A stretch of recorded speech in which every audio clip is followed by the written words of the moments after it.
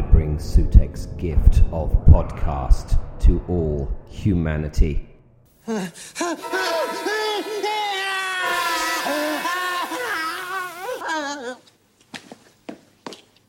Welcome, everyone, to the fabulous 18th episode of the Metabilis 2 podcast with me, Ben. And partner in crime here, David. Ooh, and we are continuing our very, very enjoyable careen through the Hinchcliffe Holmes years, especially focusing on the horrific. Ooh. Yeah, so Let's see, we're picking up, I think, what is it, end of 1975 here with Terror of the Zygons? Yeah, but it's I think we're midway through 1975 with the Terror of the Zygons. Yeah, a story that was held over from season 12. Why was it held over? I'm not sure I know that. Is there a reason? An interesting reason? That's worth talking about? It was to, I believe, to give Hinchcliffe a little more time organizing what he and Bob Holmes wanted to do for season 13. Okay, and so they slammed straight into it with, okay. So they cut short season 12, ended on a cliffhanger with the Doctor getting a message from the Brigadier to come back via space-time telephone communication device or something. Yeah, I think it was a psionic beam. Well, Terror of the Zygons. I mean, there's nothing wrong with this one, is there? Really? And also, sorry, we're not just saying how awesome it is, which it is. We're trying to see how horrific it is. It's also completely horrific as well. Ugh, body horror. There it is. The Zygons are like horrible aborted baby octopus monster creatures.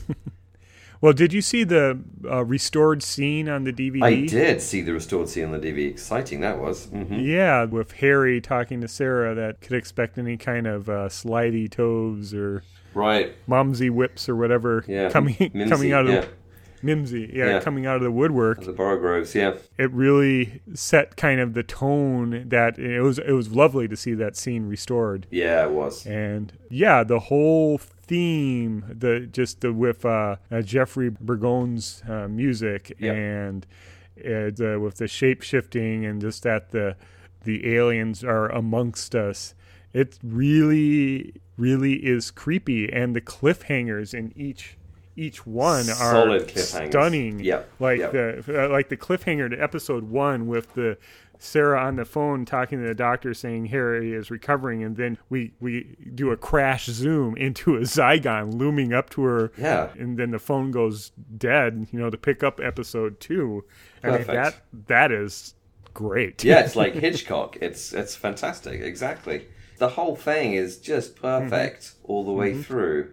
Yeah, and then we get a huge monster. So, I mean, that's the cliffhanger of episode 2 is the Doctor is being chased across the heather by the Scarison, the Loch Ness Monster. Exactly. And the stop-motion animation was, if the invasion of dinosaurs was to that scale, I mean, we would have a much more positive memory of the invasion of the dinosaurs. I mean, I always read, and I think this is wrong, that everyone, I guess Doctor Who fans, whoever, believes that the realization of the Scarison was poor. I think the Scarison is amazing. I think to attempt to do stop motion animation like that is fabulous. And I mean, the horrific part of it again is, I think that is down to the model makers, who I think was BBC. The special effects department, the special effects department, but this tactic that they use of using a dog skull or like a dog jaw, which is what they use for the Drashigs who are again another horrific monster. Drashigs in Carnival of Monsters just gives it this horrible kind of quasi-realistic. I mean, it looks like a dog skull with like flesh attached to it. It's an absolutely horrific monster, very very frightening. I'm still vaguely intimidated by it to this very day. The Scarison, I think the Scarison is amazing. I think the stop motion Scarison is excellent. I think where it's let down is the Drashig style puppet at the end of episode 4 coming I up like in the it. Thames. No, I love those puppets. I mean, the Okay. Drashig puppets are superb, and I do actually own my own Drashig puppet that, of course, was released just a few years ago. It's still languishing in its box, but yeah, no, the Drashigs are amazing. The Scarrison's amazing, and when I say amazing, very, very frightening, very intimidating, Right, and well realized. And the Loch Ness Monster was like a huge thing in the 70s. I don't know whether it reached over the United States. Absolutely, because I was just totally enraptured with the Loch Ness Monster. I read the Loch Ness Monster. lots of books about the Loch Ness Exactly. Monster. I think I even have some of the books that I begged my parents to buy me on the Loch Ness Monster, and so wanted to go take a trip to Inverness to Loch Ness and like see the Right. monster. And what I think was exciting for me as a kid, and again, I'm like 8 or 9. Oh, I'm 8 years old here. Is it looked nothing like the Loch Ness Monster? That's what was so freaky and exciting about it. Really? Is because because the kind of literature that one would read about the Loch Ness Monster, it was basically a plesiosaur. Had a long Exactly. neck with a little head and like flippers and stuff like that.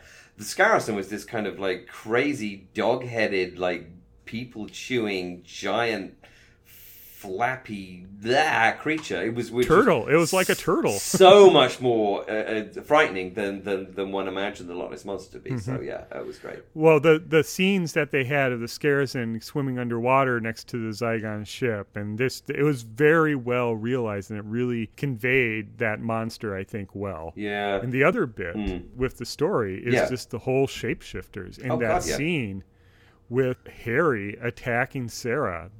Horrific. That still freaks me out. Yeah. Because I mean, Harry's someone that we've come to know and love. He's like Absolutely. literally the last person on Earth who will attack Sarah. I'll have to also call out the nurse. I'm not going to be able to remember her name, of course, but nurse Sister Lamont. who was this kind of.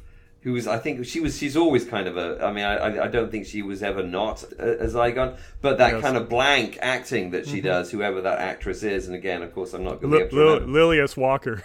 Oh, have you got it open in front of you or something? No, I Or you just remember it? I have watched this so many times. It's just creepy AF, as my kids like to say. Just, and again, let's call out John Woodnutt as the Duke of Forgil and Broton. and also Broton. I mean, of course, he doesn't have to be. There's no reason why John Woodnutt playing the Duke of Forgil also has to be Broton as well, if you see what I mean. Because obviously, I don't think, did they dress up Sister Lamotte as a Zygon to play the Zygon character? I don't know if they did, but definitely Woodnutt was Broton uncredited for 4 episodes. Yeah, and he just knocks it out of the park in terms of like just kind of evil. God, wow! Right. Like, I mean, you with really the whisper believe. voice. You really, even though, as the Doctor helpfully points out in episode 4, their invasion plan is pretty. There's only sort of 4 of them. Right. And what the hell are they going to do, like wave a tentacle from the balcony, etc., etc. Even though the Doctor does point out that there's not really a lot going on here, he just sells that as just an evil monster. Scary monster. Super creepy. Well, and it fits the horror trope because we have the old mansion of the Duke, and we have this tyrant, the Duke of Forgil, Broton, as the evil tyrant of the manor. Yeah. Lording himself over the villagers, and the villagers are very protective of the Duke. Exactly, it's complete. It's absolute hammer. So it's a tip-top one. And well named. It is definitely terrifying. Just riffing off the Hammer bit, who's the author of the Day of the Triffids? John Wyndham. John Wyndham wrote a story about alien invasion in the deep. The Kraken Wakes, indeed, yes. And the aliens' plans is very reminiscent of the Kraken Wakes, too. So I think that a lot of inspiration, I think you said the Home Counties type Home Counties Apocalypse monsters. Yeah. And so, granted, this was set in Scotland, but it's still the same. We're taking the small village, something that the Pertwee era was really well known for. Yeah. And so this is almost like, this is Tom Baker doing the ultimate John Pertwee story. Absolutely. Because you see Baker, driving military Jeep. I don't know. Oh, a Land Rover. Be a Land Rover. Yeah. Okay. Yeah. It's a Land Rover. So Yeah. you saw Tom Baker's doctor driving a Land Rover, Right. very similar to what you do Pertwee doing. Right. The running over land. Yep, Just yep. you could see, but the way Tom Baker does the doctor, it's an entirely different performance, and this is probably one of my favorite outings of Unit. It's really one of the final outings of Unit, but I really like, and I wish there was more of Tom Baker, the Fourth Doctor, with Unit, with the Brigadier and the company, because I think it really shines. Well. Yeah. The other thing, again, we get slightly off the horror topic, but I mean, Right. I'll start to point out is that they're obviously spending money as well. The whole kind of like, oh, Doctor Who's really cheap and blah, blah, blah. Mm-hmm. It's not cheap. This looks and feels expensive. Right. Or, the Zygon costumes are amazing. They do a completely new Scottish costume for the Doctor. Right. I didn't see, I guess I was 9 years old and I didn't know the Highlands of Scotland from a hole in the ground. I believed that this was in the Highlands of Scotland. Right. This looks like quality TV to me. This isn't something cheap and cheerful and kind of, for the kids. This has got some seriousness behind it, which is, again, what made it so exciting for an 8-year-old. Yeah, and they did step it up with Douglas Camfield as director. So that just raises and elevates the quality of the production just by having Camfield involved with it. Yeah. So, I'll have to say, this season 13, is an absolutely stonking season in every way, because I'm just going to go straight on to the second story of the season, Planet of Evil, which is, again, my God, absolutely horrific. It starts out with, wizened husks of corpses on the ground. Yeah, the way the antimatter creature God. destroys people is again, not to overuse our phrase, horrific. It is horrific, exactly, and that's just the beginning. And the going riffing on the money thing, the jungle that they created, I think in one of the. I think it's one of the actual film studios. I think it's one of the Hammer film studios, isn't it? That they made this in? I can't remember. Anyway, they used a proper film studio to make a proper alien jungle. Right. The stuff they shot on film looks incredible, and you just wish that they would have shot the whole thing on film, because with the film grain and the right lighting and coloring, it is beautiful. It is a gorgeous set. It's probably the best alien jungle set ever set on a soundstage. It is amazing. It's again, if one just compares it to Planet of the Daleks, which is okay, but it is just some pot plants on the floor of the studio. It's just, it's a Star Wars. It's it's like Dagobah level jungle convincingness. And if you just jump forward in time to Kinda, if Kinda had a jungle of this quality, Kinda would have been a lot better of a production. But for whatever reasons, whether that talent had left the BBC, whether the budgets weren't the same, it's nowhere near as close. For all the kind of bigging up that 80s Who gets, they were spending money in the 70s to make this show look good, and they were not spending similar sums of money in the 80s to make the show look good. This is quality stuff. Obviously, the kind of horror movie that they're looking at here is the kind of Jekyll and Hyde piece, with a bit of werewolf thrown in as well. I kind of, in my notes, have it as this is Dr. Jekyll and Mr. Hyde meets the Forbidden Planet with the antimatter creature. It's like three completely awesome stories. I can't speak for how often an American child or adult, whoever, how often you guys got to see Forbidden Planet, whether it was ever on TV, but Forbidden Planet was played regularly on BBC One, and I'd probably seen Forbidden Planet at least a couple of times before I saw Planet of Evil. So I absolutely got the reference, and we totally understood that, okay, this is, cool, this is an incredibly cool movie, and Doctor Who is doing a version of a movie that we already really like and think is super cool. I think it falls apart in the writing with the ending with Sorensen surviving, but after the Doctor telling that you and I are scientists, we bear the ultimate responsibility of our own actions or something like that.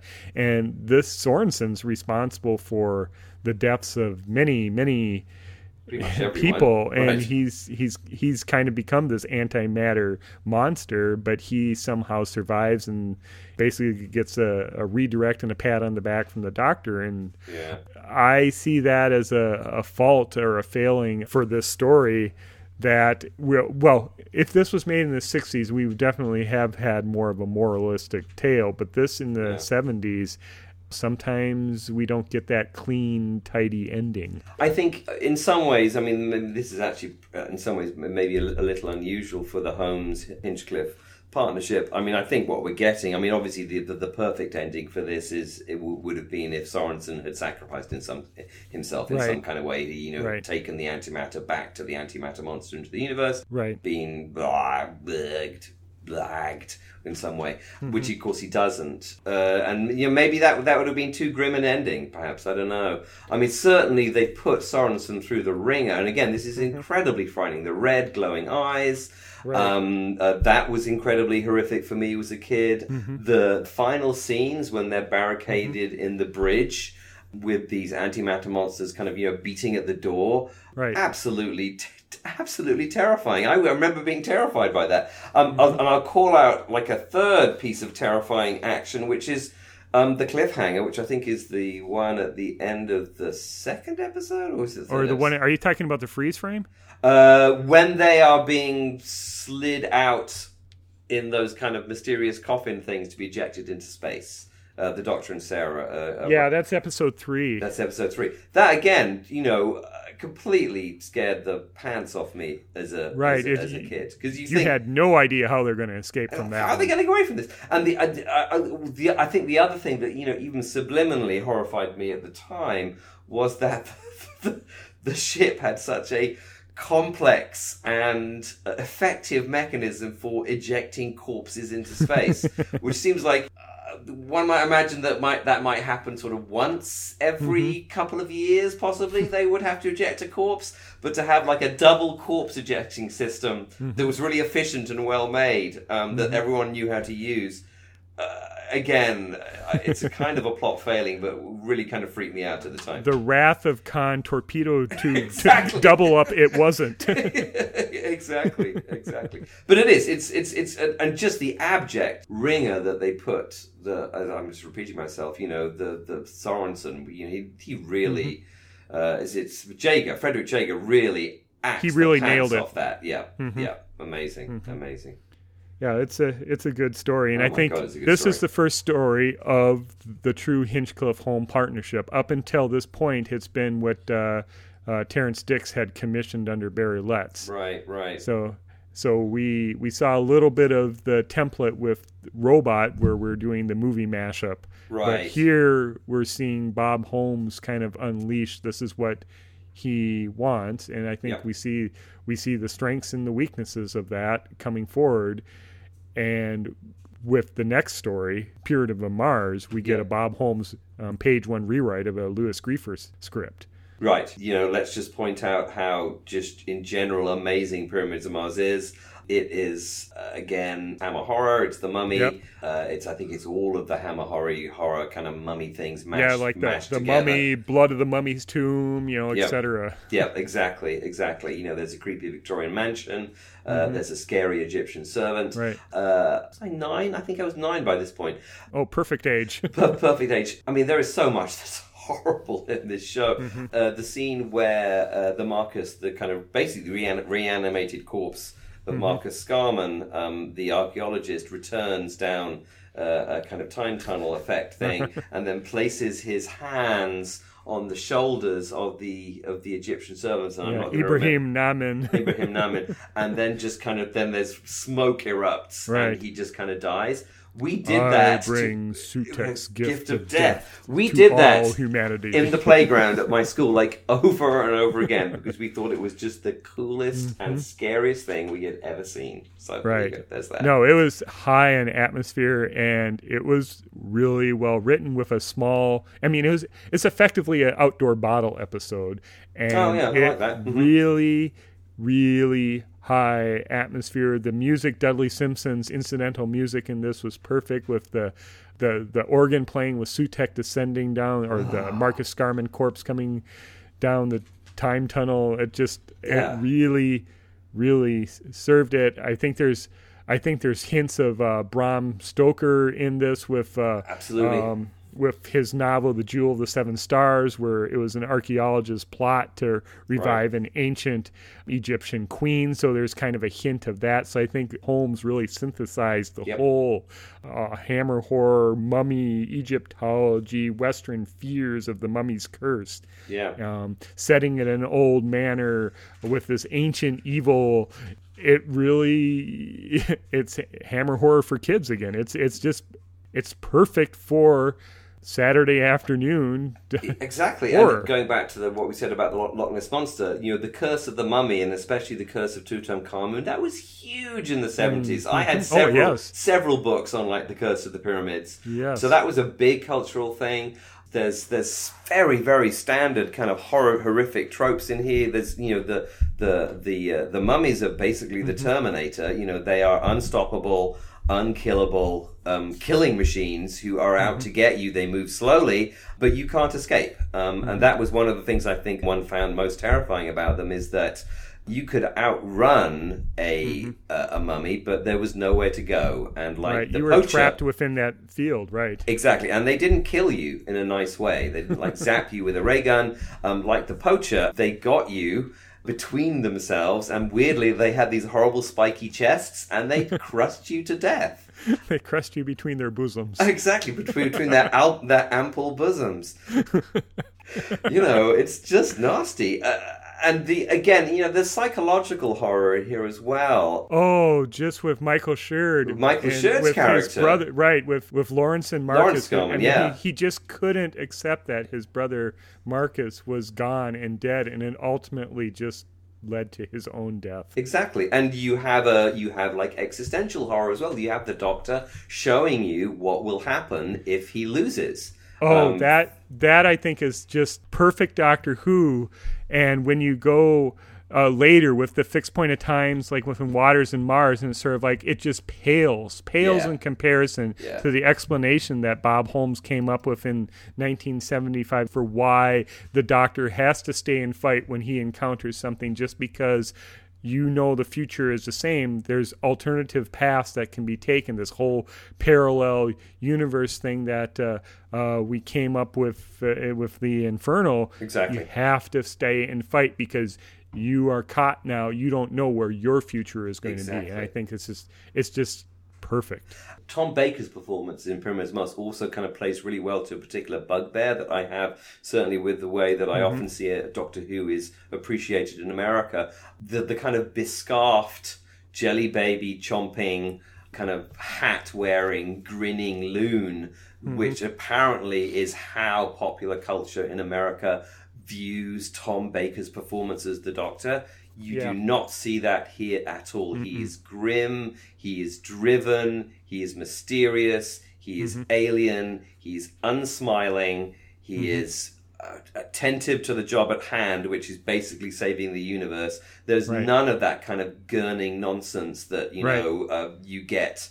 Which I think is relatively uncommon in Tom's performance. I mean, I think you get more of it later on, but he just again sells it as this is an alien, and he has alien business to do, and humans don't matter. Yeah, I think a lot of credit goes to Patty Russell in her ability to direct Tom and get an excellent performance out of him. And she's also adds gravitas to Sarah's character by, look, this young lady is going to know how to handle a rifle. She is going to be...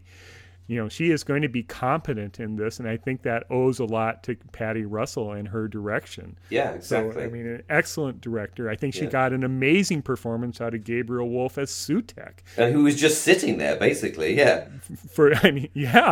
It's he has a wonderful voice, but he's speaking through a mask. He's acting through a mask. You get all that sinister hate coming from Sutekh, Yeah. Just through the voice. And again, it's another excellent acting job. And Patty Russell, did an amazing job, even just from the smaller characters, like with Dr. Warlock. I think Peter Copley played them, or Nameen with Peter Mayock. The both of them really added and sold the horror in the story, and just for these minor parts, like Nameen was only in there for episode 1 and just the end of the beginning of episode 2 while he died, but just his presence elevated the story and set the tone and the horror for it. And I just want to call out again Bernard Archer as Marcus Scarman, who's a great British character actor in a lot of movies, 40s, 50s, and 60s. One of my absolute favorite moments of all Doctor Who, new and old, because it is, I think, such a heart-rending and heartbreaking and horrific and kind of multifaceted moment, is when Sutekh is finally freed, and Bernard Archer shouts out, "I'm free," and then his body falls to the ground, and he dissolves into ashes, and you just get this amazing double meaning that Sutekh is free of his prison, but you also get the impression that actually the body of Marcus Scarman, whatever consciousness of Marcus Scarman is left in that body, has also now been freed of the malign influence of Sutekh, and he can now die, guilt-ridden, obviously, because he killed his brother and so many other people. It's just a beautiful, beautiful moment, just full of pathos. Wonderful. Right. Wonderful. I think this story has two knocks against it. One is the production mishap of the hand of Sutekh holding down the cushion. The hand of Sutekh. We all love the hand of Sutekh. And I rewatched that this week, and I'm just going, I wonder if this was a DVD a little bit later towards the end of the range, if the restoration team would have offered a special episode 4 with the hand of Sutekh edited out. Yeah.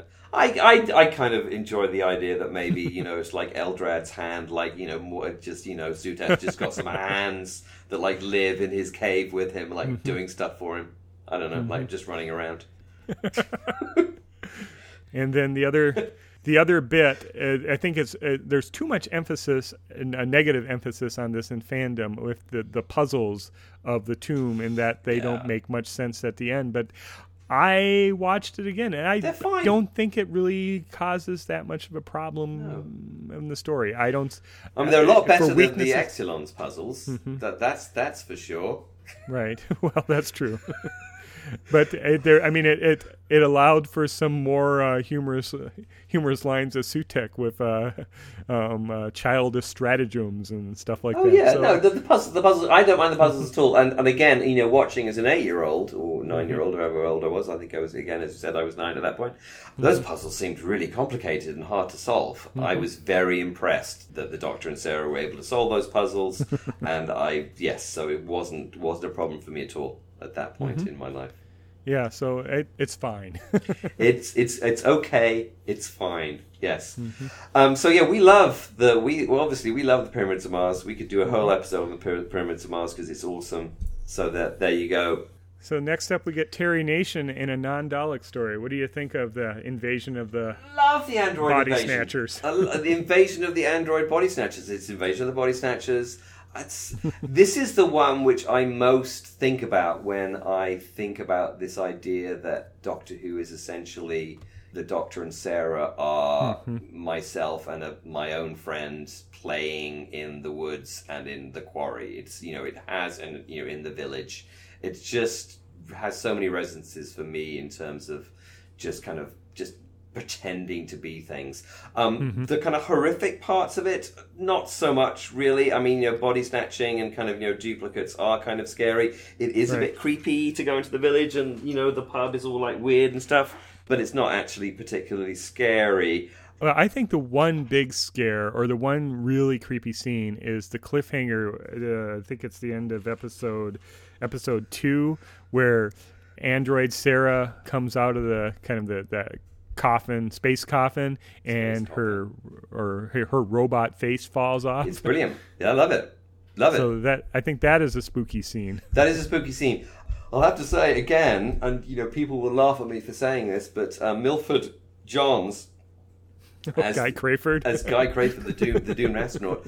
I was terrifically impressed at the age of 9 by the concept that you wouldn't realize that you had lost an eye until you were told that you should look under your own eye patch.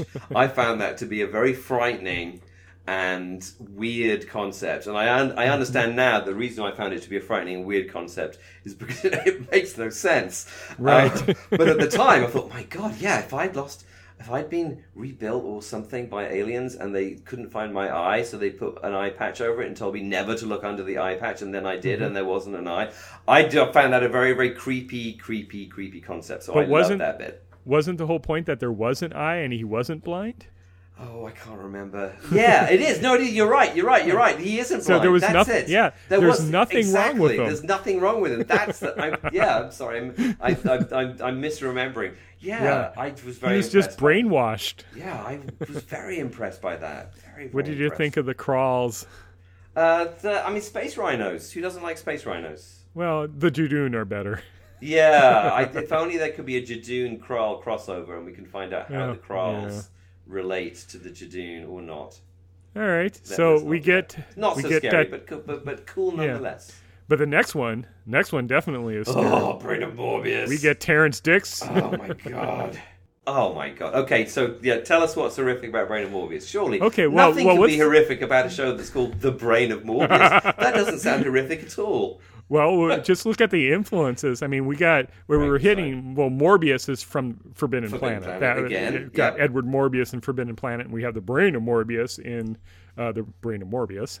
Yep. The story is heavily influenced by Donovan's brain, where we have Dr. Corey is keeping the brain of Donovan alive in a jar, and the brain is slowly using its influence over Corey to get him to do what he wants. Brains are evil, yeah. Yeah, and then of course we have Frankenstein, Mary Shelley's Frankenstein. Yeah, he's Frankenstein's monster. So we have the perfect Gothic setting. Yep. We have the old manor house. We have idiot Philip servant. Right, and we have Philip Maddox. Ultimate Doctor Who role as Solon. So good. Yeah, the whole thing is just creepy and horrible all the way through. The set of the planet is okay. Actually, it's serviceable. It's a bit thumpy. You can hear that it's hollow rather than they could have done some soundtrack editing there, but anyway, otherwise it's completely seamless, and the horror just runs all the way through, from like the body horror of just a brain in a jar, when the brain comes out of the jar and falls to the floor, it goes splurp, like you might noise. like you might imagine a brain to do. There's poison gas that comes out of vents, and the gas is green in a horrible way. There's an amazing scene, which again I hope I'm not misremembering, where Sarah is blinded, of course. Yes. And Sarah is blind, and Morbius, of course, because he's a brain in a jar, is also blind. In fact, he's at such a state where he actually I believe he envies a vegetable. Anyway, so he's blind as well, and they're both blind, and they're having this conversation in the lab where Morbius is kept, and both of them don't understand that neither of them can see each other, and that is just an amazing bit of kind of scary theater. Yeah, and Morbius is just getting crazier and crazier, more insane as the story goes. And Sarah's just trying to help, and then of course you get this just incredible fake out of the Morbius creature, the Morbius monster, being a literal monster. And again, I think this also takes me back to the kind of part of the joys of the kind of the horror of Who, and it takes me back to what I think I said about the Daleks and the genesis of the Daleks. Is what's scary about the Daleks is how effed up they are, and how not good they are at being perfect creatures. They're just blobs in a jar. And similarly with the Morbius monster, this is kind of built up that this body is going to be perfect, and it's not perfect. And it's just horrific, and you get this kind of horrific mismatch between the kind of highfalutin rhetoric of Morbius and Solon about beauty and not beauty, but kind of genius and perfect bodies and things, and it's so patently obvious that both of them are like raving insane, because who would have made a body that looked like this with a giant great big claw on it and everything? Fabulous. Oh my God. I just wish, I'd love, it's one of my plans at some point when, I don't know, I really have nothing to do with my time. I want, because I have the Morbius monster toy, okay, action figure. And of course, I also have several Tom Baker action figures, okay. I would like to pop the head off my Morbius monster and put the Tom Baker head on the Morbius monster and actually see what a Tom Baker headed Morbius monster would look like. I don't know why no one has done that yet, because I just want to see what it would have looked like had Solon's plan come to fruition and Morbius's brain was placed in the Fourth Doctor's head. Anyway. Creepy. What do you think of the element of the Sisterhood of Karn? Well, I think obviously Stephen Moffat loves the Sisterhood of Karn, like they're going out of fashion. So. I think they're great. I mean, they're super creepy, and they're also obviously crazy. I mean, this is again this marvelous dislocation that Doctor Who can sometimes achieve, where you really are heroes. You know, the Doctor and Sarah are the only sane people in the whole story. And that's a very, very strong self-identifier for the viewer, because everyone else is crazy, and the Sisters of Karn are nuts, and they have this crazy song, and they do a super cool dance, and they set people on fire, and they worship a little bit of flame that sits in the corner of their room. Again, I can only reference back to my 9-year-old self, and the games that we played in school. We did that chant, Sacred Flame, Sacred Fire. We took it in turns to be the Doctor and get set on fire while people danced around singing Sacred Flame, Sacred Fire. Love the Sisterhood, yeah. Yeah, so with the introduction of the Sisterhood, I couldn't figure out what made this planet tick, what made Karn tick. You don't like them so much? It's sort of like, okay, we have Solon, who's obviously on the run, harbinging this Gallifreyan war criminal, this master criminal, and then we have the Sisterhood of Karn on Karn, and I just couldn't. I saw this as a much older child. I saw this as probably a preteen or a teen, and I was just going, what? This makes no sense. So for me, the brain of Morbius didn't make quite as much sense as some of the other stories. I mean, there have to be villagers for the Frankenstein monster story to kind of take effect. So someone has to pursue the monster over a cliff using torches. Right. I mean, there is an element of Genesis of the Daleks here, which is like, why these mortal enemies kind of living within a short walking distance of each other. Exactly. Why don't they just move to the other side of the planet? And then they wouldn't have to see each other so much if it's so irritating for them. But then again, you kind of start to lose some plot. And so I think they are... Yeah, the more that you tell me that you find it confusing, the more I actually find myself confused as well. Yeah, I'm not sure exactly what they contribute, but they are super cool. And I think the story that Terrence Dix tells that he had originally planned a Morbius monster to be a robot. Oh, I thought it wasn't the other way around. Wasn't Solon a robot who was trying to make a man? But doing it in a really crappy way because, what do robots know about humans? Right, I think that's right. Yeah, and what raw materials did it have to work with? Exactly. It had a mutant. He had a mutant from the mutants. Exactly. Right. Yes. Yeah. So this one I think is very high in atmosphere. Oh, super high in atmosphere. I wonder though, it might have been Paul Cornell, it might have been someone else who suggested that maybe Bob Holmes was thinking of having with the introduction of a limited lifespan for Time Lords, and then later on with the Deadly Assassin with the 13 regenerations, that perhaps Hinchcliffe and Holmes were thinking that Tom Baker's incarnation of the Doctor was the 12th regeneration. Right. So they were possibly planning on having a regeneration crisis to finish off Tom Baker. But to my knowledge, no one's ever asked Philip Hinchcliffe. Would probably be the only person who would know whether this is true, because with the Gallifreyan mind battle that the Doctor does with Morbius, which is another game that I played with my very good friend Ben Wilmot at that time. We tried to do a Gallifreyan mind battle. It wasn't quite as exciting as the one on television, but we found it very, very amusing to play Gallifreyan mind battle. I think From time to time, especially when I'm feeling in a particularly aggravated mood, I long to walk around my house like Morbius, like the Morbius monster does in the laboratory, just randomly smashing things and like throwing things off tables and roaring and then banging my big claw against something else, like a giant, clumsy, angry monster. It's that destruction of that lab is just kind of, yes, that's kind of wish fulfillment. That's how everyone feels from time to time. Just Hulk smash, exactly. Yes.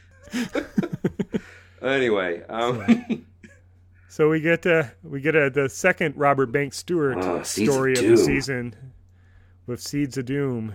So it's the thing from another world. It sure is. Well, that's how we open up with the Antarctic base. We certainly do. Exactly. And we get a taste of the day of the Triffids with our murderous plants. And then a good dose of the Quatermass experiment with plants transforming humans into monsters. In the most horrific way possible. Absolutely. Exactly. And to cap it off, they pissed off Mary Whitehouse with this one especially, too. And it is. And again, as I said, the compost machine... No. I'll have to say as well, I don't know if this ever hit America, but I mean, David, you'll appreciate this because this is roughly the same era as The Good Life, or Self-Sufficiency. Good. What was it? Good. What was it called in the States? Good Neighbors. Good Neighbors. Yeah. Good Neighbors. Exactly. So compost was a big thing in Absolutely. the 70s, and my parents used to go on about compost all the time. And we had a compost heap, and we took all the scraps out and made it into compost. So compost was a thing. So I really understood about compost at the age of 9, and the idea that there was a machine that would grind you up and make you into compost, especially like a hero or a heroine, like the Doctor or Sarah, was really, really frightening and disturbing. This was just a very, very, very, very disturbing show, and I mean, here, this Mary Whitehouse. I'll just quote her. She goes in one of her letters: "Strangulation by hand, by claw, by obscene vegetable matter is the latest gimmick, sufficiently close up so they get the point, and just for a little variety." Show the children how to make a Molotov cocktail. Yeah, I still, whenever, I mean, I'm just about to go to the barricades at the moment. I know how to make a Molotov cocktail. Thanks to Douglas Camfield and Robert Banks Stewart and Robert Holmes and Philip Hinchcliffe. Yes. Yeah, that's how you make a Molotov cocktail. But it's good to know. Thank you. This is just an amazingly creepy 6-part story divided into a 2 and a 4, and all through kind of stitching it all throughout. We have this eerie, creepy performance by Tony Beckley of Harrison Chase. And he can play all day in his green cathedral. Yeah, it's. I mean, he's like a Bond. Well, he's not. He is a Bond. Well. No. I think the other influence I think we'd have to reference to Seeds of Doom is the Avengers, because he's more of an Avengers villain than a Bond villain. This is definitely Doctor Who's take on the Avengers. On the Avengers, exactly. And Tony Beckley, of course, everyone will know him from The Italian Job. Everyone knows Tony Beckley from Italian Job. And he's also a super cool and creepy villain in Get Carter with Michael Caine. But here, he's one of the greatest all-time villains in Doctor Who. Absolutely. Harrison Chase he's nuts, and he has like creepy gloves. And he's apparently thinks that plants are better than humans. Yeah. And John Challis, excellent as Scorby. Scorby, and of course everyone will know John Challis from Only Fools and Horses, right? Where he plays the what character is he on Only Fools and Horses? Can't help you there. Never seen that. Ooh. Boise. He's Boise in Only Fools and Horses, and in a whole bunch of spin-offs. Boise, who's like he's like a Cockney wide boy, and which is exactly the character he plays in this show as well. Only he's an evil Cockney wide boy rather than a funny one. It really truly is the Avengers, and for its critics of the Seeds of Doom, I think that's the violence, the Doctor doing fisticuffs, pointing a gun at people, quipping lines like, so Doctor, what do you do for an encore? I would. Type of things like that. So it's very Avengers type pacing, Tom Baker as a man of action. And so that's one of the critiques of the story. But I think by making that critique, we have similar critics saying that Doctor Who is a genre machine, and you can't have it both ways. I mean, so this is a very excellent rendition of an Avengers-style program, but it's Doctor Who, so he should be able to get away with it. But it is a very big departure from the Tom Baker that we just saw 2 stories back in the Pyramid of Mars. And again, I'll have to say, you know, and obviously I'm just going to keep on saying this, so I very much view these stories again through the lens of my 9-year-old self. Mm-hmm. I didn't pick that up at all as a kid watching this, that there was any kind of difference between the Doctor we saw in this story and the Doctor before. What thrilled us about this story and actually this whole season, it just seemed to be super adult and not talking down to us as kids and just providing us with kind of thrills and scares. I'll just call out 2 other, like, one of the things I would say actually is that I missed the first 2 episodes of The Seeds of Doom. Oh, really? I don't know why, because they were at the end of January and the beginning of February. I don't know why I wasn't watching them. There must have been some crazy reason. So for sort of, I really came in, which is great actually, because it is very much a 2-parter followed by a 4-parter. So that worked well for me. But apart from the compost machine, the 2 kind of memories that I have that still stay with me as being horrific is one, when Sarah is being held down and being menaced by the pod. Right. Again, you know, if Ridley Scott wasn't watching this and thinking about Alien, I don't know what he was doing, because that's what this is. Which again is horrific, because Sarah is our brave and beautiful and plucky heroine, and she's going to get eaten by a plant. It's horrible. And then the other one, or transformed into a disgusting monster plant or something. Yeah. Well, you would have missed it, but we saw a week earlier with in Antarctica with Winlet, I believe, being transformed into a plant. And then the other one, I think it's one of the 2 people who gets transformed into Krynoids when he's in the. It's Arnold Keeler. That's it. Keeler. Yeah, because it was Scorby and Keeler that came down to Antarctica to steal the pod. They just came down to Antarctica. It's not far. It's not far from the home county. You just get on a helicopter and you're there in like 5 minutes. Anyway, but when he's lying in bed and he's transforming into a plant and he's being fed raw meat, right? Which again, one can imagine that's not. I don't know. That was slightly horrible because again, as a kid, you understand what it's like being in bed and being ill. And the last thing you want your mum to bring you when you're feeling not very well and you're in bed is like some raw meat. And then I think at any time that would come. And then I think I'm afraid I have not watched this recently. I believe he then begs the person who's bringing him meat to kill him because he understands. No, he begs to be taken to the hospital, and then the servant says, Mr. Chase knows best, and then the scene ends with Keeler going, "You want me to die? You want me to die?" And it was just intense. It was just very powerful, super intense piece of acting. Yeah. And just horrific and frightening. I think if you watch it as an adult, I think it's entirely possible that Mary Whitehouse had a point. I mean, it is a pretty horrific show, but I think maybe it's more horrific if you watch it as an adult. I think kids have better ways of coping with these things. They pick up on different things. And I think I remember being more horrified by the idea of being fed raw meat than being changed into a plant or being strangled by a plant, certainly. Mm-hmm.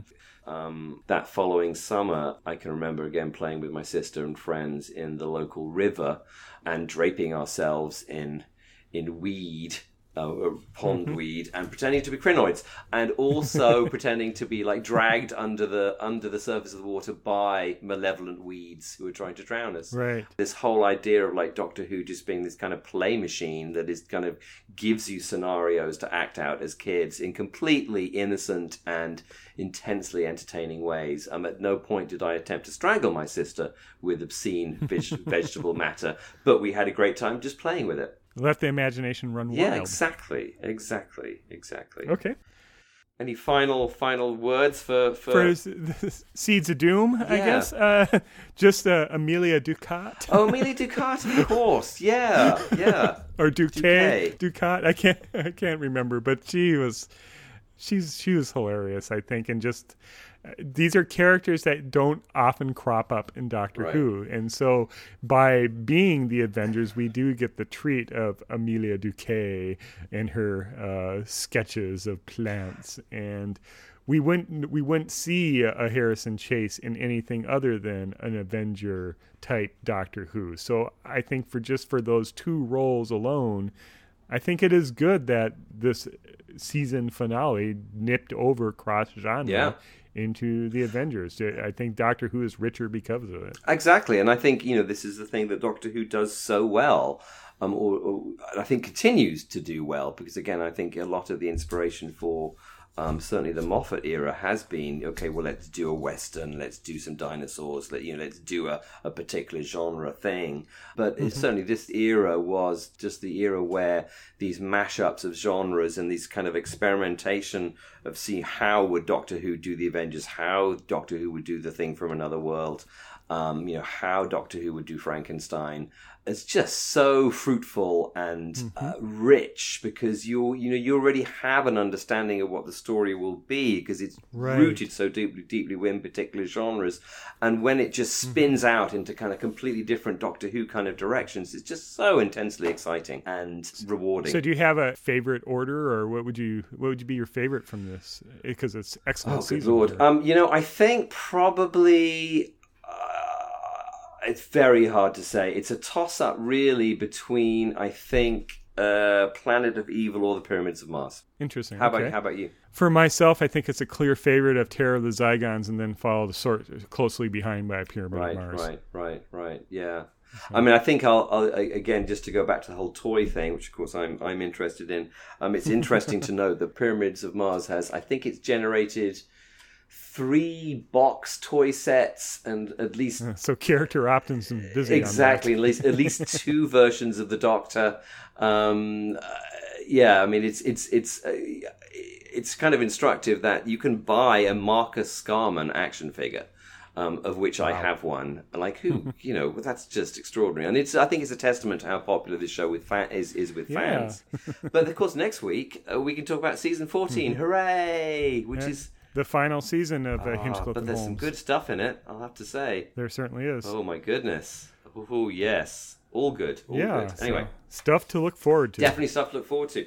So, we can close it out. Yeah, you've been listening to episode 18 of the Metebelis 2 podcast. I am David. And I am Ben. And thank you so much for listening. Thank you.